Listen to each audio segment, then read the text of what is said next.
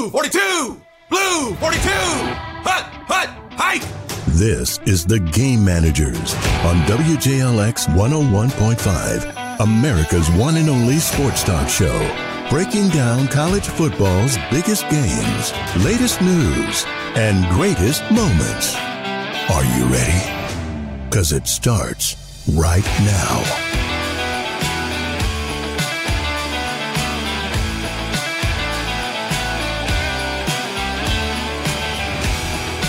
Hello, everyone, and welcome to another episode of the Game Managers Podcast. I am Nick Norris, and with me, as always, is my good friend and the man voted world's biggest party boy, Justin Knight. Justin, how you doing? I usually like your intros for me, but that's not even. I can't even fake that one. It's nowhere Yeah, you close can't fake being a party boy. True. No, I'm sorry. That one sucked. When's the last time you went to a party that wasn't a birthday party? Probably back in college. That was 30 years ago. It was, yeah. It was a long time ago. I'm really just an old man. Well, Justin, today we're going to talk about a lot of things, particularly SEC Media Days in the meat of the episode. But we're also going to talk about some Deshaun Watson stuff, Kyler Murray's new contract, Kirby Smart's new contract, the Big 12, the Pac-12 not merging together, not creating an alliance, and a few other things, if you don't mind, Justin. You number one party boy, you excited? Oh, yeah, I mean, I guess. About as excited Great. as I can be, you know? Okay, well, let's start with something that's not exciting. Let's start with the Deshaun Watson news, so we can get it out of the way. We're all tired of hearing about it, but this isn't the last time we're going to hear about it. Cleveland Browns quarterback Deshaun Watson and the NFL Players Association have already prepared their counter if Watson receives a one-year suspension following an investigation to allegations of sexual assault and misconduct. Yahoo Sports' Charles Robinson reported that Watson and the Players Union will file a lawsuit in federal court if the NFL or arbitrator Sue Robinson suspends him for a year. The NFL had proposed an indefinite suspension for Watson, who could apply for reinstatement after 12 games. But Watson was, quote, still not interested in signing up for that indefinite suspension. I mean, yeah, he has a right to, I mean, maybe a year's too much, depending on if none of these charges end up coming to anything. Yeah, I don't really know what's going to happen with it because, like Ben Roethlisberger, heck, I don't know what happened with his charges. I guess they were probably dropped as well when he had his whole scandal. But he was only suspended, 6 games? 6 games, yeah. That's one. Yeah. And this is, 24 cases? So, a little different. Yeah, and 20 have already been dropped. So, and there's 4 that are still pending, probably will be dropped. I don't know. I don't know. It depends on what. If the NFL has evidence, if they say, look, we feel even 90% sure that he did these things, then they've got to punish him because they've punished people for way less. If they have undisputable evidence, they got to really punish him. Well, and then they also need to release that evidence too, because right, you need to know where they're getting it from instead of just like, oh, well, he had some civil cases and all of them were dropped, but we'll still suspend him a year. Yeah. So, but yeah, if they have evidence that they can bring forth and be like, look, these cases might have been dropped, but more than likely it's because you paid them a lot of money, but here's the evidence we have against you. Here's your suspension for however long. Right. Yeah, and I think that's, I guess maybe that's why it's taking so long. Maybe they are building that case up because they know there's going to be a battle with the Players Union. I don't know. But we'll keep up with this. Unfortunately, I'm so sick of talking about it, but we will keep up with it, and we'll see what happens. In other news, though, the latest realignment news involves schools not changing conferences. The Big 12 is not interested in a partnership with the Pac-12, according to ESPN. The conferences had explored the idea over the past few days under the notion they would be worth more at the bargaining table together than apart. But the Big 12 apparently believes there could be a better deal out there, which is interesting. Well, I wonder what that means. At Big 12 Media Days last week, incoming Commissioner Brett Yormark said the Big 12 was, quote, open for business and that could have meant targeting specific Pac-12 schools for expansion. Schools most often mentioned are Arizona, Arizona State, Colorado, Oregon, and Washington. That business could also mean a deal with another network. CBS Sports reported that Notre Dame could remain independent if it can secure a $75 million annual deal with longtime media rights holder NBC. So this is interesting because the Big 12 and the Pac-12 are talking about maybe we can just come together, and then the Big 12 went, well, why would we do that when I could just take your teams from you? So it seems like that's what's the point? That's where we're going. Yeah. So I don't think the Big 12 would be one to want to merge with somebody because I believe they think they can still compete with other conferences since they've put teams in the playoff the past Oklahoma's been there three times, something like that. Yeah.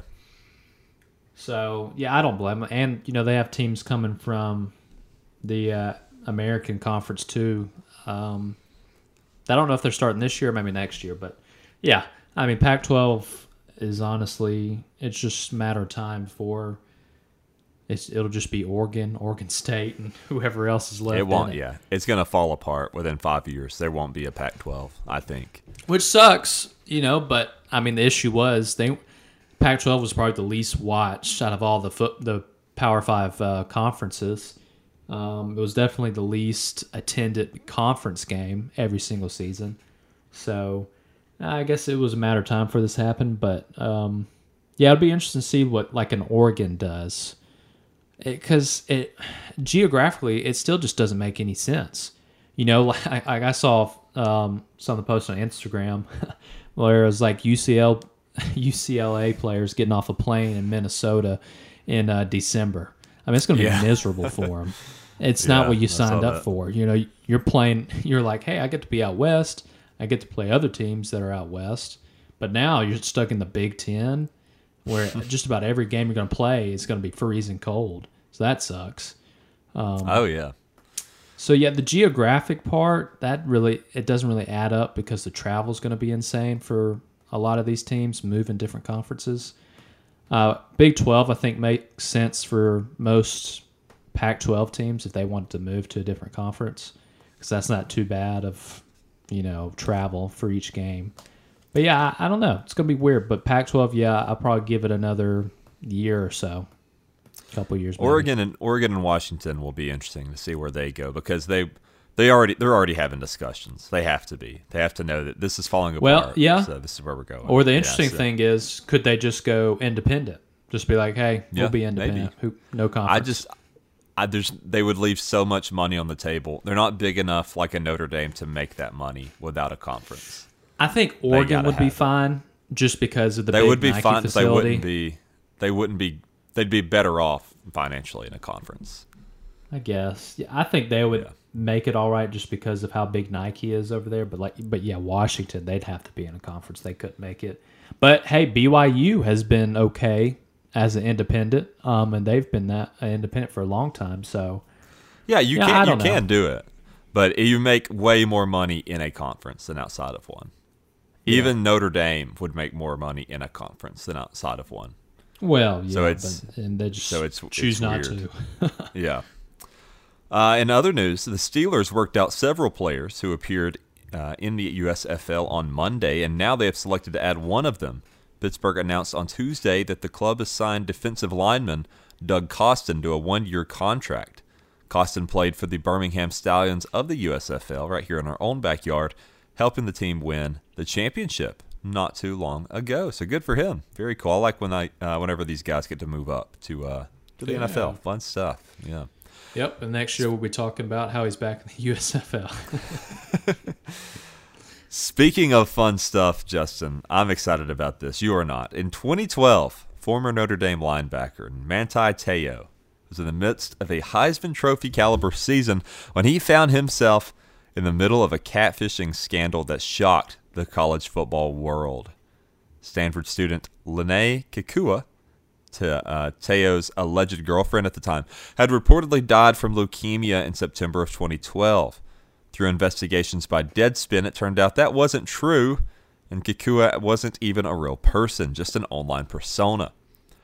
But now Netflix is revisiting Teo's story 10 years later, and the man that portrayed Kikua, Ronoi, I'm going to butcher this, Tuiasosopo, in an upcoming documentary titled Untold, The Girlfriend Who Didn't Exist, set to air on August 16th.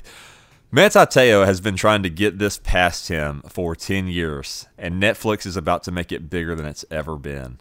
People that don't know him are going to watch this. Yeah. Golly, it's just so annoying. I thought we had finally moved on from this crap, and now I got to see it again. We all know he had set it up from the beginning. He probably knew she was fake, and if he didn't, how dumb can you be? I think this was. You got to remember the time period we're talking about. 2012. This was prime catfishing landscape. Prime. But come on. This is when people hadn't all like wised up to it yet. A lot of people were getting catfished back in 2012. I think it was all just a fake setup by him just to get more attention on his senior season. Because you think about it, I don't really know.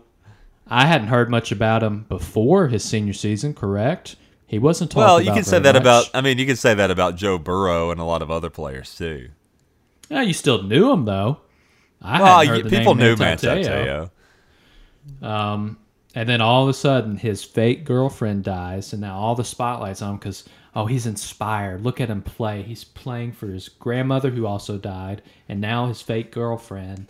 And then it finally just caught up to him, and you see, once he got to the BCS championship, I don't think he really played good in that game. No, he didn't. He didn't play well at all. That's the thing. Think about how long, like that, this wouldn't happen now. Because in 2012, there was like a season-long thing of campaigns and stuff, and just nobody looked into it. And then it broke. It broke like right before the national championship, like a week or so before it. I feel like, if my timeline's right. Nowadays people are wised up to that. People look into that immediately. Back then, people were just like, "Yeah, it's probably true. I don't know. We got other stuff to do." So, I think I can't. I'm gonna watch this. I can't wait. I'm going to watch this for sure. Have fun. Yeah. I'll let you tell me how it is because I have no interest. It happened 10 years ago. Let's get over it. How about this? Speaking of getting over things, Miami coach Mario Cristobal, he confirmed Thursday at his ACC Media Days appearance that Miami would no longer be breaking out the iconic jewelry after forcing a turnover. The turnover chain is no more. After a few years, it was introduced in 2017, and now he's throwing it out. What do you think about that? Good. It wasn't really helping them any. Yeah, but I think it's cool. I think kids like it. It's a great recruiting tool. I think you just look stupid. Remember, they pulled it out during the Alabama game where they were getting killed, and they forced, they thought they forced an interception or something, and it was overturned. And they over there on the sideline with their big old chain. We're down 30 points. Here's my chain, man. Yeah. And it just looks dumb. So I think he's just trying to change the culture. Like, look, it's not just one turnover you need to get excited about. You still got a whole game. Can't just get so high on one play. Let's keep moving on to the next one. So I like it. I think it's fine. It was just kind of a distraction more than anything else.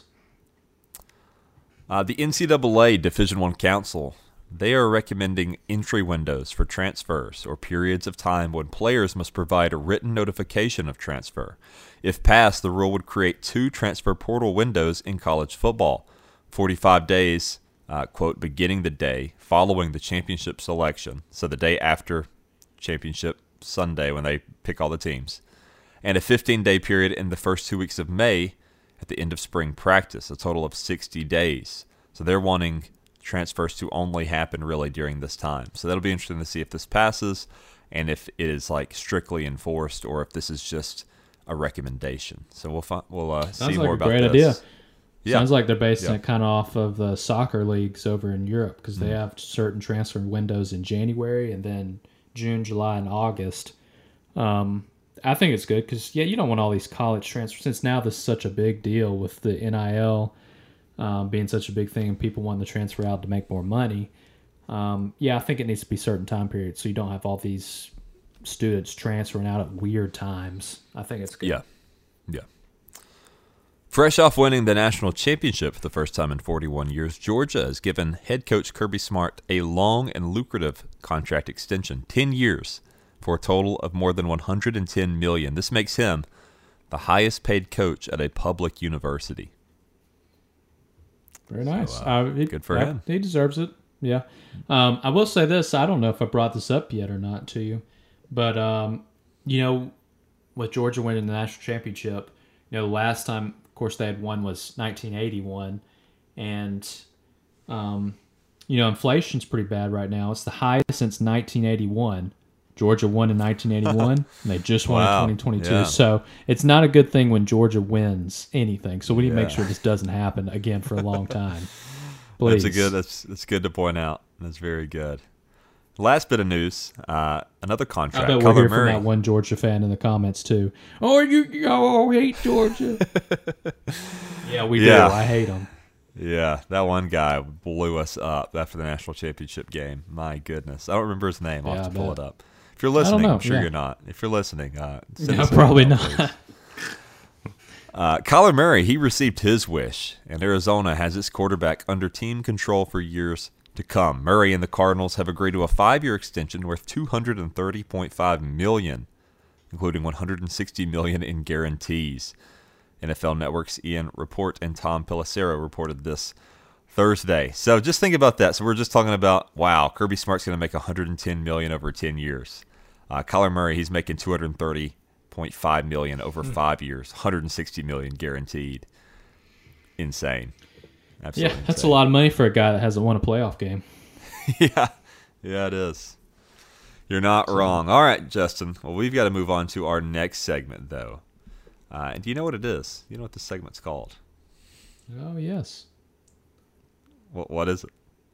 Oh, you wanted me to actually say it. I thought you were about to play the intro here.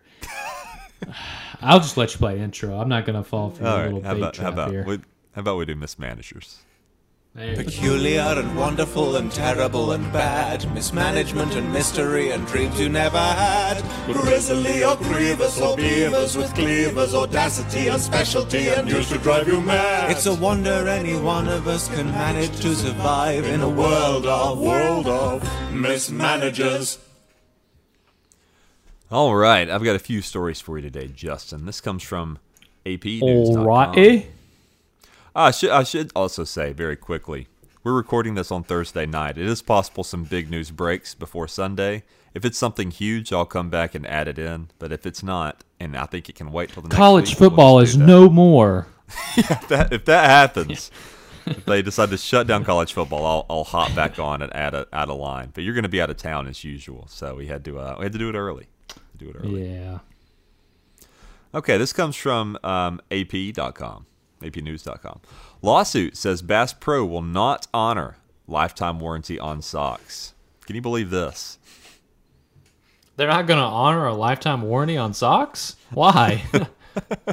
Well, a Missouri man says in a class action lawsuit against Bass Pro that the outdoor outfitter is refusing to honor its lifetime warranty on socks. Kent Slaughter of Springfield said that after years of exchanging his, quote, Redhead Lifetime Guarantee all-purpose wool socks every time they wore out, the Springfield-based company changed its policy in 2021 before he tried to return 4 pairs of socks. Instead of getting another pair with a lifetime warranty, Slaughter said he was given socks that only carried a 60-day warranty. Why?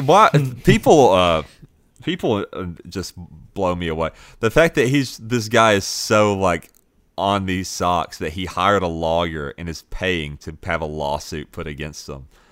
Insanity. Yeah, see, that's the crazy thing. He's going to end up, he ain't going to see I don't know what he's expecting from this. He's going to lose all his money and have to pay this dumb lawyer for socks. Drunk one-man protest after not being let into room ended when he got wrong hotel. A drunk man who lay down in front of a hotel in protest because staff wouldn't let him to his room was moved by police because he was at the wrong hotel. Police responded to reports of an intoxicated man lying in protest on the pavement outside of the Premier Inn in Bournemouth in the early hours of Sunday morning.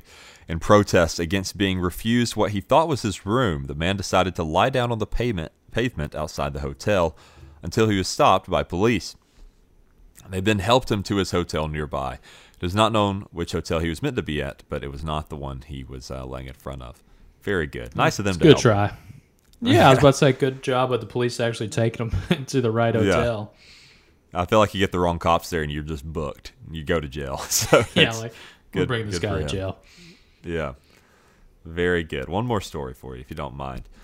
This comes from mercurynews.com. And it's a monkey is terrorizing a Japanese neighborhood. 20 people have been attacked so far. I don't know how you can let this keep happening. How's nobody caught this monkey yet? Well, a wild monkey is terrorizing a small city in southwestern Japan, breaking into homes, attacking residents. Some 20 people in the Ogori area of Yamaguchi have been bitten or clawed by the monkey since July 8th. In a little more than 12 hours this week, it attacked 3 people, a 10-year-old boy Tuesday and 2 women who were outside during separate attacks Tuesday and Wednesday. Other victims include a 10-month-old girl inside her house, 2 toddler brothers who were also inside, and a man hanging out laundry to dry. Authorities have not confirmed what type of monkey was responsible for the attacks, but said the area is inhabited by makekis, also known as Japanese snow monkeys. Yeah. I just think the funny part is breaking into homes. This one monkey is terrorizing this whole little part of town. Imagine you're just biting. trying to put your... Yeah, biting, scratching, all this stuff. Imagine you're trying to put your laundry up and a monkey drops out of a tree and just scratches and claws your face. It's terrifying. Absolutely terrifying. I'm surprised nobody's grabbed this thing by the tail yet and just started swinging it around.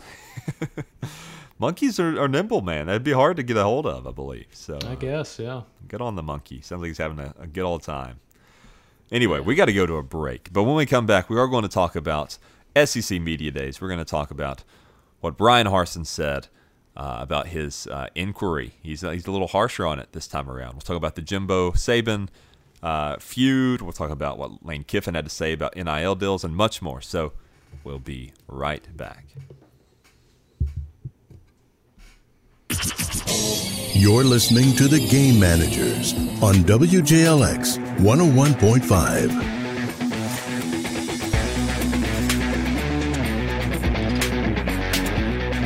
Hello, everyone, and welcome back to the Game Managers Podcast. I'm Nick Norris, and with me is Justin Knight. Hello.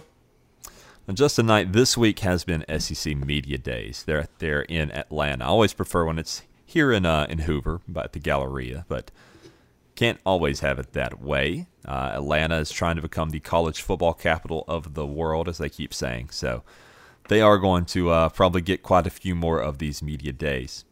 And we're going to break down all the big things that happened. We're going to talk about the Saban-Jimbo feud. We're going to talk about Bryan Harsin's kind of harsher addresses to the inquiry that went on that tried to nearly cost him his job at Auburn.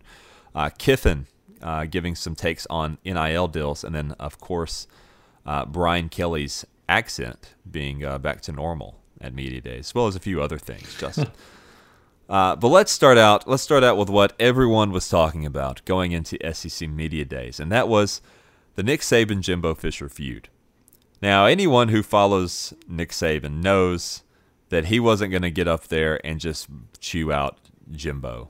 That once this happened, it was kind of going to die down, and it was going to be very anticlimactic. But that didn't keep people from getting their hopes up that we were going to see just a fist fight between these coaches. That, of course, did not happen. What did happen, though, Saban was not even asked about his current relationship with his former assistant on the main podium Tuesday, but he was asked about Fisher afterward in a separate session in the electronic media room, and he had this to say. He said, "First of all, I have no issues or problems with Jimbo. He's done a great job at A&M, and he did a great job for us. I always take criticisms or whatever in a positive way to self-assess me personally, to feel like there is maybe something I can do better." Jimbo essentially said the same thing. He said he has essentially no beef with Saban anymore either. He has respect for them, and they're acting like it's water under the bridge. Now, I do think that there is still some probably animosity between these guys. They probably don't like each other a ton. Some of the players, Fisher though, towards Saban. Yeah, I don't think Saban thinks about Fisher very much, but I feel like Fisher probably thinks a lot about Saban. Some of the players, though, they do not feel the same. Alabama edge rusher Will Anderson Jr. had this to say about it when he was asked about Jimbo's comments on Saban. He said, "We note it. We don't have to speak on it too much. We see what's going on. When the pads get on, when the game gets going, we'll address it then." So pretty mature way. I'm sure they were coached up not to address it, but say they'll just handle it on the field. But very mature response, and yeah, I think that is going to be some great motivation for both of these teams. I think Nick Saban is loving it. Alabama's loving it. This hate from Texas A&M. So a little more fuel to the fire, wouldn't you say? Yeah, I think some other Texas A&M players said something as well, but I don't recall what he said. Yeah, I mean I don't think anybody else is going to bring it up now at this point, which I kind of figured that would be the case with these two coaches who have been around for a while and, will say one thing and probably will never bring it up again. So, yeah, it'll just be interesting, I guess, to see what happens during the game, if that really still is the case or not.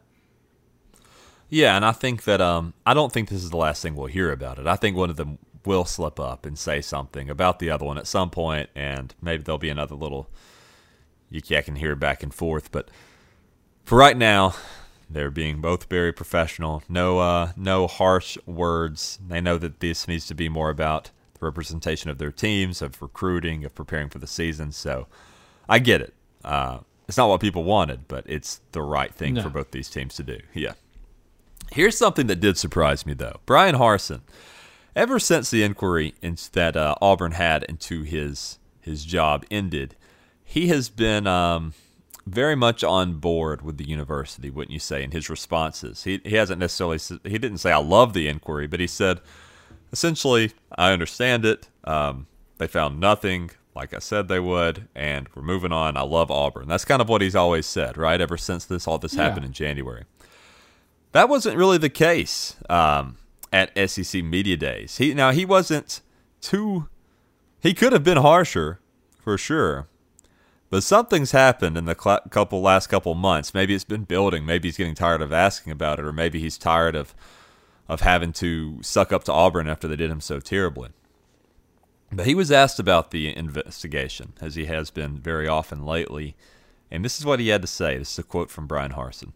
There was an inquiry. It was uncomfortable. It was unfounded, and it presented an opportunity for people to personally attack me and my family and also our program. And it didn't work. Yeah, I think that's interesting because this is he's kind of saying, this was uncomfortable. There was an inquiry. It was unfounded. They shouldn't have done this. The program was just letting my family, my team, me get attacked over all this. This is kind of the first time he's kind of opened up a little bit about it, and then saying it didn't work. You couldn't even fire me. You couldn't find anything. Just a little bit of a spit in their face, which he should. It would be hard to not have a lot of animosity built up over that entire situation. I would, Yeah, especially when they brought his family into it as well. And the boosters and really the whole Auburn board and everything didn't really do anything about it. They really got behind it and said, oh, we should look into firing this guy because we hear this stuff coming up. We don't believe he's the right guy.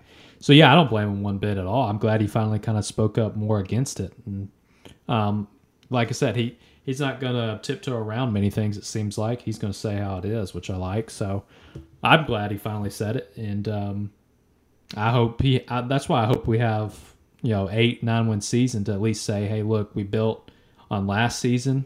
We were much more successful. And when you screwed around and tried to get rid of me, look what I was able to do, even with the damage this kind of did to the program at the time with all this nonsense that was put out. So, I'm glad that he said this, especially at SEC Media Days when there's a lot more attention on the coaches. So I hope he keeps speaking up against it because it was a crappy situation. Nobody should ever have to go through that, especially when it's all just a bunch of rumors. I do wonder what has changed in the last so many months that he has become more comfortable talking about it. I wonder if it's like because there's a little more time in between it, or if something else has happened. Maybe they're still in very rough terms with the boosters and the athletic director and whatever else. I don't know. I would say that it's probably just a different changed. response. Yeah, right. Yeah. I think the boosters going to still feel the same way. They're hoping and praying that he has another 6-win 7-win season so they can have an excuse to get rid of him. Because it's not going to change how they feel about him. They apparently majority of them didn't want him in the first place, and it's who they got. And so they're stuck with him. So that's why I hope he's very successful, and I think he can do a good job. Yeah, I like Brian Harsin. I do want to see him do well. I think he is a good football coach. Yeah, I like his persona, his mentality. So yeah, we'll see. If he doesn't get 8 wins though, I think there's a very good chance he could be fired. So we'll have to stick around to find that out. Which we're getting closer to the football season. In other news at SEC Media Days, Lane Kiffin, he used his voice to talk up a little bit about NIL deals, and I think he had a very interesting take on it. I'm going to read the quote here. He said, "I'm sure other people have said it. I said it day one. You legalize cheating, so get ready for the people that have the most money to get the best players, and there you have it. This was not thought out at all and has created a massive set of issues, which I think, when most people thought about it from a coach's standpoint, could have predicted this was going to happen." Yeah, he's right. I've always been a proponent of NIL. I don't like the thought of NCAA getting all the money, but I also know that if you're going to have a fair playing ground, you have to have some restrictions there, and there's none. There's essentially no restrictions, so it's not a fair playing field. I want the kids to get money. I think they should be able to make money off their own face. I don't like the thought of the NCAA making money off their faces and the kids not getting any. But if there's no rules, if there's no regulations, if there's no consistency, then yeah, of course it's not going to be even. It's not going to be matched. There's going to be programs like Texas A&M that just start recruiting grade out of nowhere. And so, yeah, I think, yeah. But I don't know how you fix it.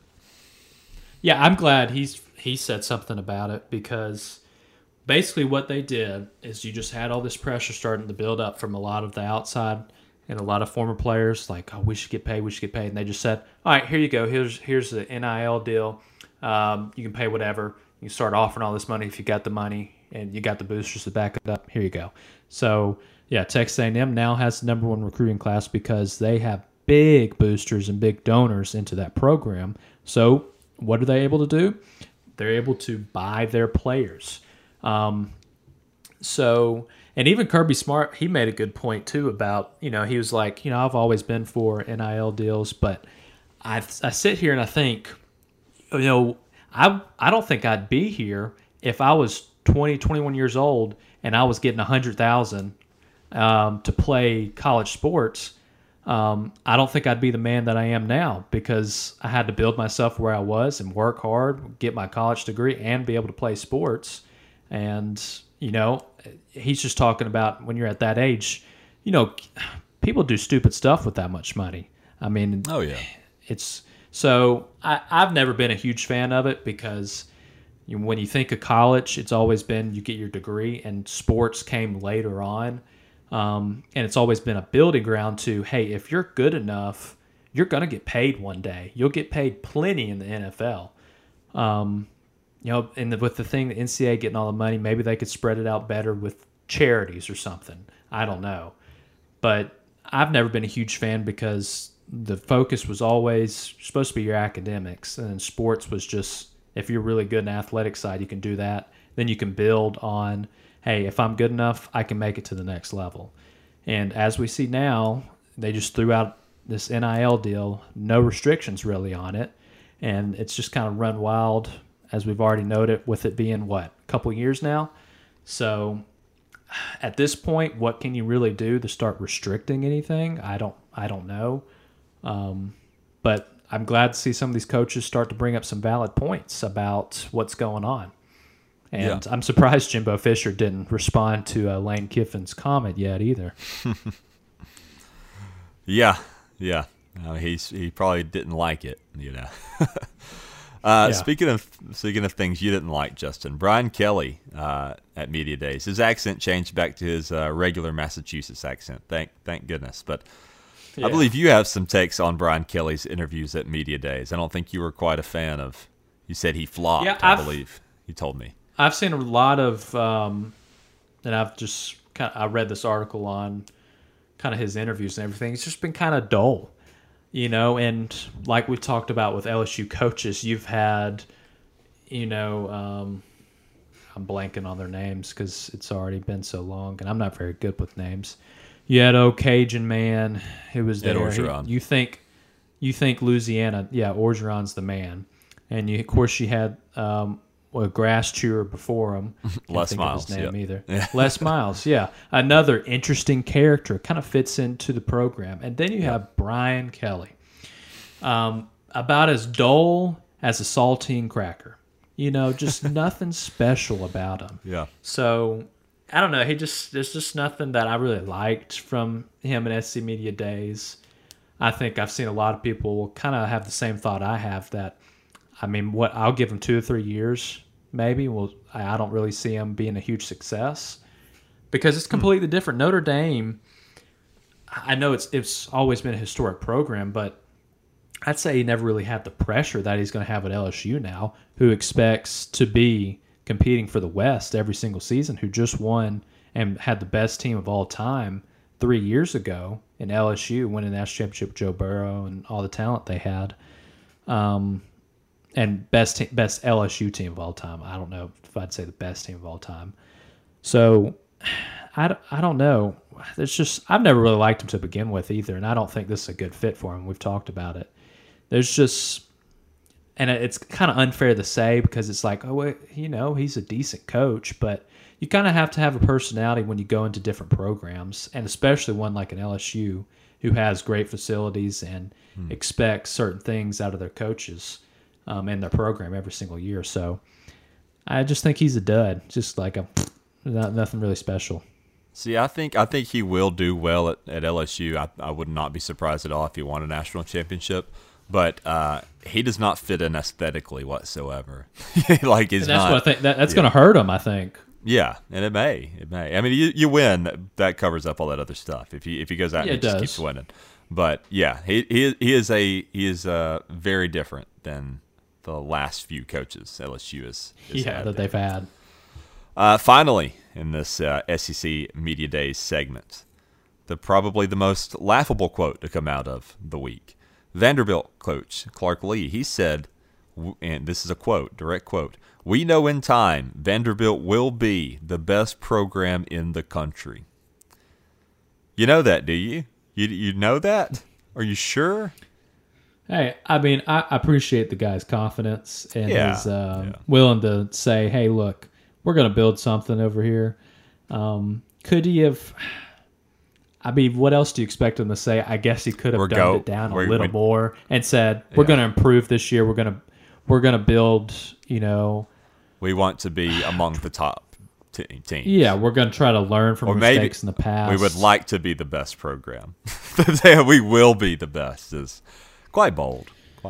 Yeah, but you haven't heard any other Vanderbilt coach say it in the past few seasons. When they're, they fired a new coach just about every year it seems like. So, appreciate great on them having the confidence to say something like that. Is it of course insane, crazy, blasphemy almost? Yeah, of course. But have we ever said anything nearly that bold on this show? I'd like to think no. No, heck no. I don't think anybody's really said anything that bold in general in sports, really, the past few months. Yeah. I haven't heard anything that crazy. But yeah, when I saw it, I was like, man, he's already made a fool of himself by saying that. But I also saw people saying, hey, like the confidence, that you're saying that, but no. And that would never happen. Well, all right. That's all the main talking points I feel like I'd like to talk about for SEC Media Day. Is there anything else that you saw that you'd like to throw in there, Justin, or are you prepared to move on? No. The bias in me with being an Auburn fan, I liked what Harsin said about Auburn in general. He was talking about the campus, beautiful campus. There's good energy right now going on about the upcoming football season. He was just saying, just kind of watch and see. You have to prove yourself once you get on the field. He wasn't really promising anything. It's just like, hey, the fun thing about football is that you get to have an opportunity every Saturday to try to prove something.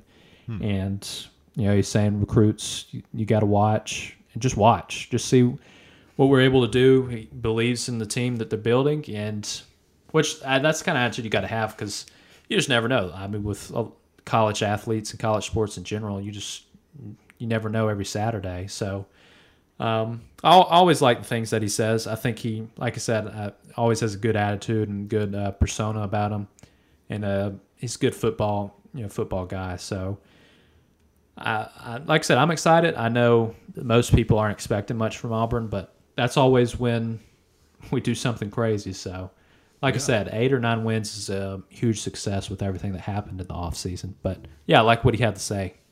I think he said that today. I believe that was today. I don't know. It's a Thursday. That would be Thursday. Very good. Yeah, so today, Thursday. Okay. Well, we do need to move on, though. So how about we go learn a thing or two in the Learning Corner with Professor Knight. All right, students, gather round and put on your listening ears. It's time to visit the Learning Corner with Professor Knight. What are we learning today, Professor? Oh, hello and good evening. I was kind of intrigued. I saw yesterday that the All-Star game, MLB All-Star game, it was the least watched ever. And it got me wondering, kind of like viewership in different sports and statistics. So I was just doing some digging. It's just kind of all different things. So this year's All-Star game, it's the least watched ever. It was like 7.45 million or whatever. The home run derby, I believe, was like down 3 or 6%. The MLB draft was down 31% from last year's draft, which I thought was crazy. I've never seen such a huge drop, especially in ratings like that. So that blew my mind. So I was just like, well, what's going on with other ratings? Going throughout different sports, and 30% is insane. Huge. The 2022 NFL draft was the least watched in years. Let's see what the ratings were for it. Let's see, the NFL TV ratings, they increased for 2021 season. The league didn't see the upward trajectory continue with the draft. It wasn't nearly as big of a hit for everyone at home. Round 1 averaged 10 million with a 5.6 rating. In comparison, the 2021 draft averaged 12.5 million. And the virtual draft averaged 15.3 million, which is crazy because the virtual draft sucked. Yeah, but here's the thing. The virtual draft people watched because they didn't know what to expect out of it, and there was nothing else on. Yeah, that's true. This past draft, I didn't watch most of it because I didn't think it was interesting. The setting I didn't like. It was just in that big tent or whatever. Yeah. Like, you're in Vegas. You don't want to find something cool. Like, the original plan when they were going to do Vegas in 2020 was they were going to do it outside of the Caesar hotel, condo, whatever. And they were going to have it on that big pond, and the players would ride a boat out to the stage. That's cool. But like just being out in the tent or whatever, that sucked. I was like, why this isn't very visually interesting.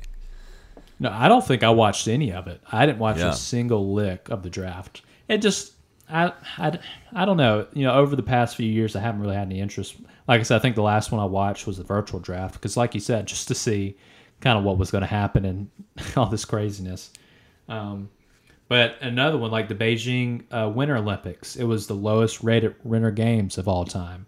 And then I just saw some other, like let's see, World Series, I think back in 2020, it was the smallest audience ever in Game 1. And then I just looked up some viewership statistics. First broadcast sporting event was in Missouri in 1911, if you didn't know that. 36 Berlin Olympics was the first televised sporting event. Oh, wow. Yeah, that's pretty cool. Let's see. If there's anything other interesting thing in here. It is interesting that, like, it makes you wonder why this is happening, though. And I guess it's because people are watching less TV. It's more people are going to more streaming. That's what I was thinking. I think people, which is crazy because with technology, you would think more people would be going to the TV. But like you said, it's more streaming stuff. Like, I'll just watch a TV show or Heck, I don't know. Watch YouTube videos. I know, probably a lot of people just pull up YouTube videos, but I also really think know. I think there's an oversaturation issue too. I think that we were in a real bubble from 2010 to about 2020 where we could watch any sport we wanted at any time, and we still can. It's true. And that was new, and that was cool, and everybody wanted to watch everything. But I think there was an oversaturation where people got tired of watching it, and they got used to it and comfortable with it, and they thought, well, something's always on. I don't have to watch this game. I can just watch one some other time. Yeah. And I think that people kind of just got burnt out a little bit on it. I think that's part of it too. Like we said the other day, Alabama's first game you have to pay for since like maybe 2011 is happening this year. Yeah, I know it's been a long time since they've had a pay-per-view game. This one's on ESPN Plus this year, a cupcake game. I was like, it's been so long since I had to pay for an Alabama game. But it's like, so what is the only thing that I can think of that's a positive out of this is that I do hope that all football does go to some sort of streaming where I can just pay for that and not pay $70 for YouTube TV for a bunch of channels I don't watch. For all a bunch of channels, that you're not. Let me pay $40 a month and just watch football. I'd be happy with that. Yeah, and I also think, of course, COVID has ruined just about everything. That hasn't really helped, and it almost feels kind of like a culture change. It just feels like a lot of people aren't tuning in to the sports. It's almost like there's a disconnect with with these athletes and just normal people. They're just like, I don't really care to watch you play a sport anymore. I'll just go do something else. I don't really know. It is interesting, but I don't really know what you do to make it more entertaining because it's not like sports have changed any. I mean, I think the best way, kind of like you said, is just maybe bring up streaming devices. Like, you just have an option for college football. Here's what you're going to pay for the whole season, but you get access to as many college football games as you want. You pay this, you can watch them all. Well, all that are broadcasted, which, I mean, they do that for MLB and everything. You can buy certain passes, NBA, NFL, of course. So, it's a surprise they haven't done it for college football yet with, considering I find it's got to be the biggest college sport, in my opinion. Maybe at some point they'll go ahead and go into that because it'd probably make pretty good money. But, I don't know what's going to happen. But one other thing I was going to bring up that was a cool stat was I think the Super Bowl, this past Super Bowl, was like the second most watched ever, which was, I guess, an encouraging thing for NFL. It was like 112 million. The past 6 World Series have totaled to 103 million. Wow. Which I thought was crazy. Yeah. Because, I mean, the Super Bowl is definitely a world just because of the commercials they do and then the Super Bowl halftime show and pregame stuff. And it's one event, whereas the World Series is 6 or 7 or whatever, Yeah, same thing with NBA, NHL. You have multiple games. Yeah, the Super Bowl, it's just one big event. Playing it tonight, winner take all. But I just found a lot of interesting statistics, especially the MLB draft one down 30% from last year. Yeah, that's hard to believe. And I'm kind of curious why the reasoning is. Now, of course, there has been some issue with baseball. Of course, with the start of the season with the lockout and everything, that could be a reason. I think they've already lost a lot of viewers, and just because of that, a lot of people kind of fed up with owners in baseball and just some of the players just kind of fighting over these small, tiny things that average Americans don't ever have to deal with. That could probably be a reason a lot of people don't like Manfred either, the president of baseball right now. 30% though in 1 year is a lot. That's seriously huge. Concerning. Yeah, it is. Yeah, I'll have to try to pull up, see if anybody's written any articles of why. Right. Yeah. I'd never heard that. It's interesting. Okay, well, we got to go to a break, but when we come back, we are going to give out our weekly awards, the TG Emmys, so stay tuned.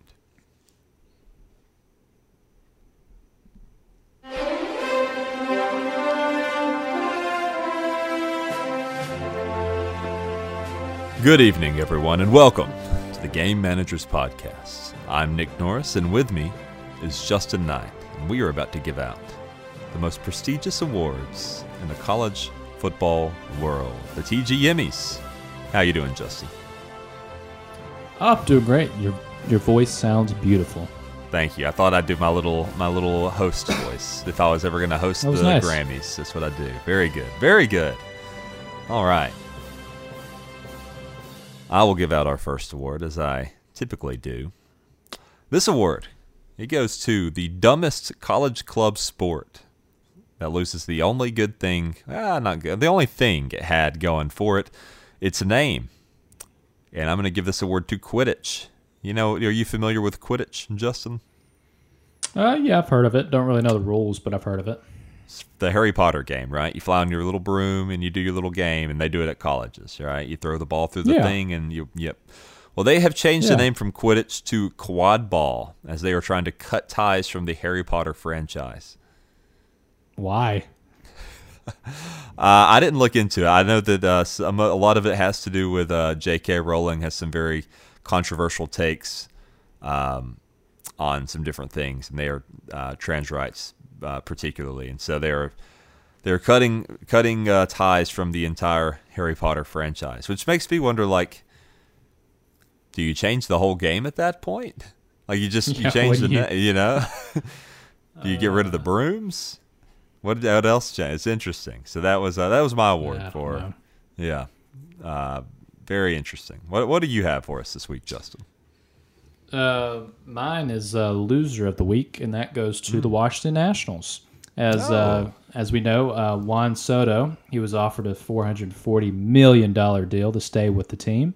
He declined it. So for the Home Run Derby, they didn't fly him out there. He had to fly commercial just like the rest of us. Poor peasants. I know. Yeah. Poor guy had to ride commercial. Ooh, he's probably so scared.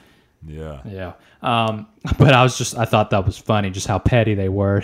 Send him out on the charter flight. That is very funny. Very good. All right. Well, our Best of the Week award. I give this to ESPN this week because they did not list Ohio State as one of the most storied programs in college football history. And it made a lot of people upset. But it's pretty funny, and it's probably true because they only listed 5. And the 5 they picked was Notre Dame, Michigan, Alabama, USC, and Oklahoma. I probably wouldn't put Ohio State above those either. Yeah, so that's upset a lot of people, but I thought that's great. That's probably true. So yeah, good. And Bust of the Week, the opposite of Best of the Week. I had to give this. There wasn't a ton that happened this week, controversy wise. So I had to give it to the lack of controversy between Jimbo and Saban, as everybody was kind of hoping for something. We all kind of knew it cooled off, but still no fun. Still no fun. Nothing to talk about there. So we'll give it to them. Okay, well, Justin, we got to move on to our last segment of the day, listener letters. Go-getters write letters, we're the ones who read them. Please don't stop writing in to fill the time we need them. We are reading letters, the letters wrote by you. If you would like to reach the show, you can do so by emailing us at gamemanagerspod@gmail.com. You can also find us on Facebook, Twitter, and Instagram at TGMPod. Send us a little message there. This first one comes from Mike. Mike asks, which college football team will be this year's biggest disappointment? Very good question, Mike. Very good question. Disappointment. It's always hard to guess this. Off the top of my head, though, if I had to guess, and the only reason I say this is because they are getting so hyped, so overhyped, is USC. They've done great recruiting, but they're all freshmen. So maybe just calm down on USC. Yeah, maybe don't put too much pressure on them just yet. Lincoln Riley's first year. They're being hyped as a national champion contender. I'm like, everybody calm down. Yeah. Well, college football pundits, they love USC, and they just love that they're finally back in the spotlight again, possibly. Right. I'm still gonna stick with A&M because, of course, there's a lot of hype going into them as well. Yeah. I think there will be a big disappointment just because they're also very young. They're gonna have a lot of young players coming in, and even with the #1 recruiting class, I'm not really expecting much from them. I wouldn't be shocked if they went 8-4. Wouldn't shock me at all. But if I want to have a second team that I could possibly just have a disappointing year, I could see Georgia having kind of like a down year. Maybe after two just winning losses, the national championship. 2 or 3 losses. Yeah, 2 or 3 losses. I could see them slipping up a couple games just because still riding the high of the national championship. So I could see that as a possibility as well. And our last email, I have to read with this one very quick. We're running out of time. This is from Andrew.